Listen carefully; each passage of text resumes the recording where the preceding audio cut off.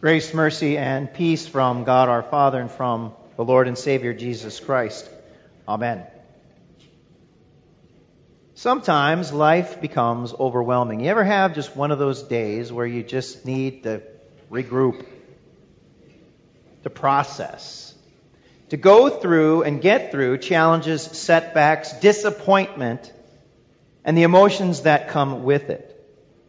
Immediately before today's text, you didn't hear it, but immediately before today's gospel reading, Jesus experiences some rather difficult, traumatic events. Matthew records that our Lord had gone to Nazareth, his hometown, teaching them in their synagogue. And they were astonished by his teaching. It amazed them. But then they considered his familiar background. Where did this man get these mighty works, they say?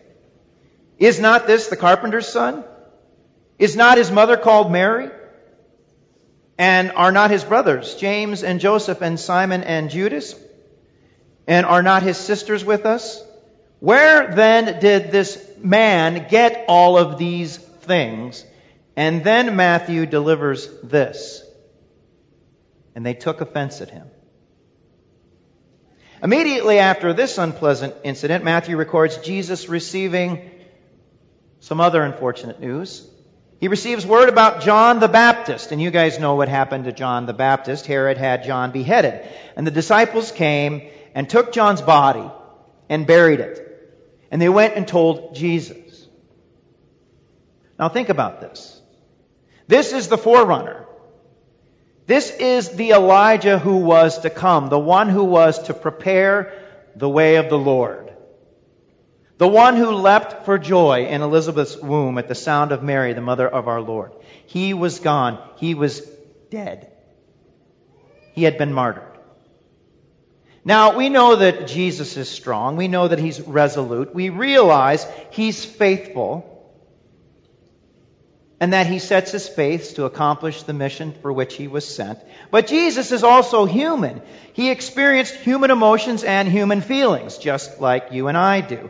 And this news about John, his cousin, affected our Lord deeply. Think about it. He needed time. Time to pray, time to reflect, time to mourn. So in his grief, our Lord withdrew in a boat to a desolate place by himself. And then our text begins. But when the crowd heard it, they followed him on foot from the towns. And he went ashore, and a great crowd had gathered for him. Thousands upon thousands of people. With what had just happened, how could Jesus possibly deal with this now? Really, with such recent heavy events, you and I would probably need a little time. We need time to regroup, time for ourselves, and tending to the needs of others might be the last thing on our minds. I can't deal with this right now, right? Jesus doesn't send the crowds away. Jesus doesn't become angry at them or resent them for coming to him, even in this hour. Jesus isn't overwhelmed by the immense numbers that come or the depths of their profound need.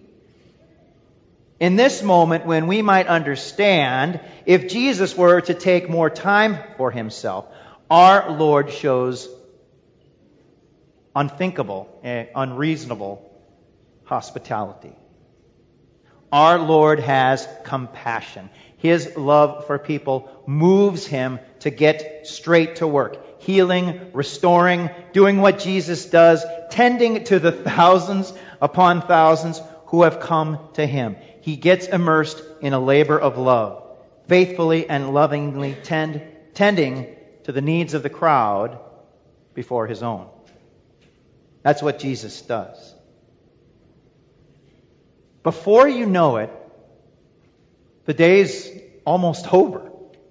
All day long he does this.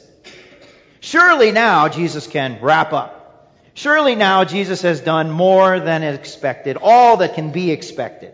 of him. The disciples surely thought so. This is a desolate place, they said. There's nothing around, right? And the day is now over, so send the crowds away to go into the villages and buy food for themselves, right? Let them take care of that. But Jesus isn't going to have it. Christ will not send them away. Jesus still has more to give. And he wants his disciples to join him, won't you? Join me in my care and concern for those who have come. They need not go away, Jesus says. You give them something to eat. Okay? How? The request from Jesus doesn't seem to add up. Put yourself in the place of the disciples here. Remember, they're not used to running a restaurant. But even for the most experienced restaurant owners, I would dare to say there'd be a little bit of panic when you hear table for 5,000, right?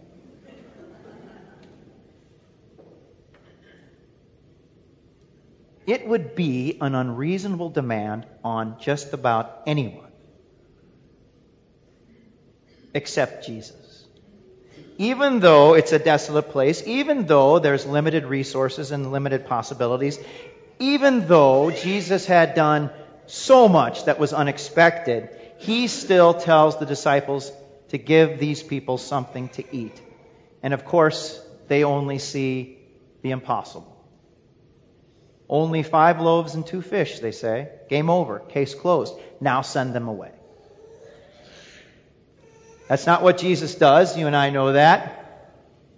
Bring them here to me, talking about the fish and the loaves. Then he ordered the crowds to sit down on the grass, and taking those loaves and fish, he looked up to the heavens and said a blessing, and broke the loaves and gave them to the disciples, and the disciples gave them to the crowds, and they all ate and were satisfied, right? It's not like we just got a little bit here to kind of tide us over until dinner. No, they were satisfied. And they took up 12 baskets full of the broken pieces left over, and those who ate were about 5,000 men, beside women and children.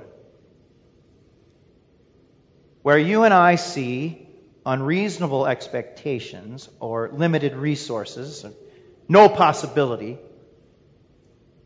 Jesus turns the tables and he serves. Not only does he serves with unreasonable hospitality. And I say unreasonable because it defies the limits of human reason and human expectation. The service that Christ gives to you and to me is over and above anything that we can imagine. You've been there. You've seen people kind of at their wits' end when the day has really got to them, right? When you go to a business and the person serving you is overwhelmed, he or she's having a bad day, and maybe even takes it out on you. You've been there too. Overwhelmed, having a bad day, and you just don't have the faculties, you just don't have the inclination or the strength for hospitality or service.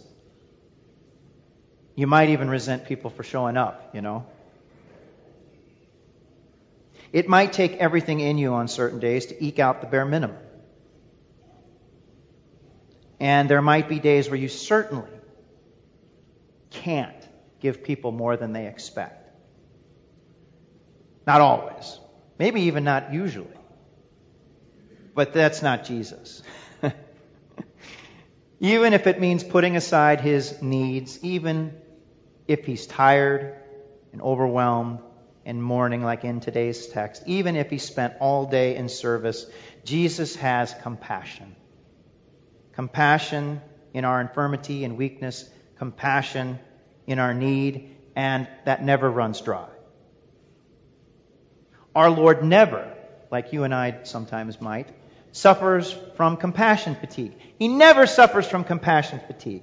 Instead, our Lord suffers for us because of his compassion.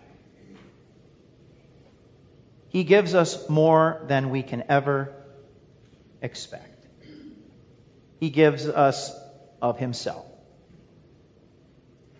Consider that during his earthly ministry, Jesus gave everything for you. His perfect standing within the Trinity, His perfect life, His bitter death, these He all gave to take the mantle of sin and death upon Himself. These He took upon Himself to satisfy the justice of punishing sin and reconciling God and man. Christ's blood bought for you life and salvation, and His merits spill over to you. God declares you righteous, not just not guilty, righteous, perfect for His sake. Now, I know we hear it time and time again, but I really want you to consider that you and I, poor, horrible, miserable sinners, are considered righteous and perfect on account of Christ. Defies human reason. It transcends human kindness. It's way more than we expect, and it's way more than we deserve.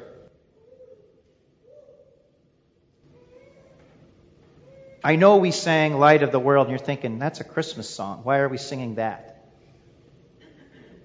Well, I think we all love Christmas because we like the idea of Jesus incarnate and with us. He's still here. If Jesus can give you so much in His humility, when He doesn't make use of His full divine power, how much more will He be able to give you now as He rules and reigns in His full glory? Right? Risen from the dead, ascended to the Father, no longer needs to eat, sleep, drink, uses every moment of every day to serve all, and can come to you and be with you fully and completely. Just like He did with a mere 5 loaves and 2 fish, Jesus will not leave you empty when you come to Him. Even in situations where resources and possibilities seem scarce, that doesn't stop Jesus from serving you. I know the means that He uses doesn't seem like much. Water, word, bread, wine. But Jesus works mightily through them nonetheless. Where we see limited possibilities, limited resources, God does more than we expect. He binds you to Christ through water and the Word and holy baptism. And this Word, this water and this Spirit becomes in you a living water welling up to eternal life. In the supper of our Lord, Jesus gives you His very body and blood to eat and to drink for the forgiveness of sins and strengthening of your faith. Christ serves you like He serves the 5,000, miraculously.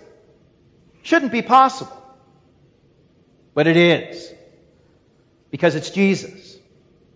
So nourished by His Word and Spirit, you receive sustenance. You receive Christ Himself in this fallen, sinful, broken world. A very desolate place.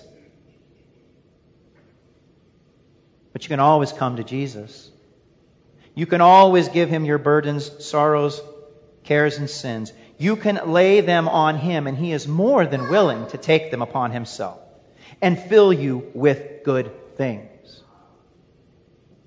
Again, fill you with Himself. Give to you His Spirit. Increase in you faith, love, and hope. He'll never be too tired, never be too busy, never be too distracted, never be too self-absorbed. So why wouldn't we? Why wouldn't we come? Eager and often. We do come eager and often. Forgiveness, life, and salvation flow freely from Him. Hope and assurance of God's favor springs eternal from His hands, His feet, and His side. So yes, brothers and sisters in Christ, behold Messiah, Emmanuel, God with us. We live in the unreasonable hospitality of Jesus. Even though we don't see Him, even though we don't feel Him, we live in the unreasonable hospitality of Jesus, who gives us more than we ever ask or think. Until that day when we are raised to everlasting life and in glory and spend an eternity living in His unbroken service. Until then,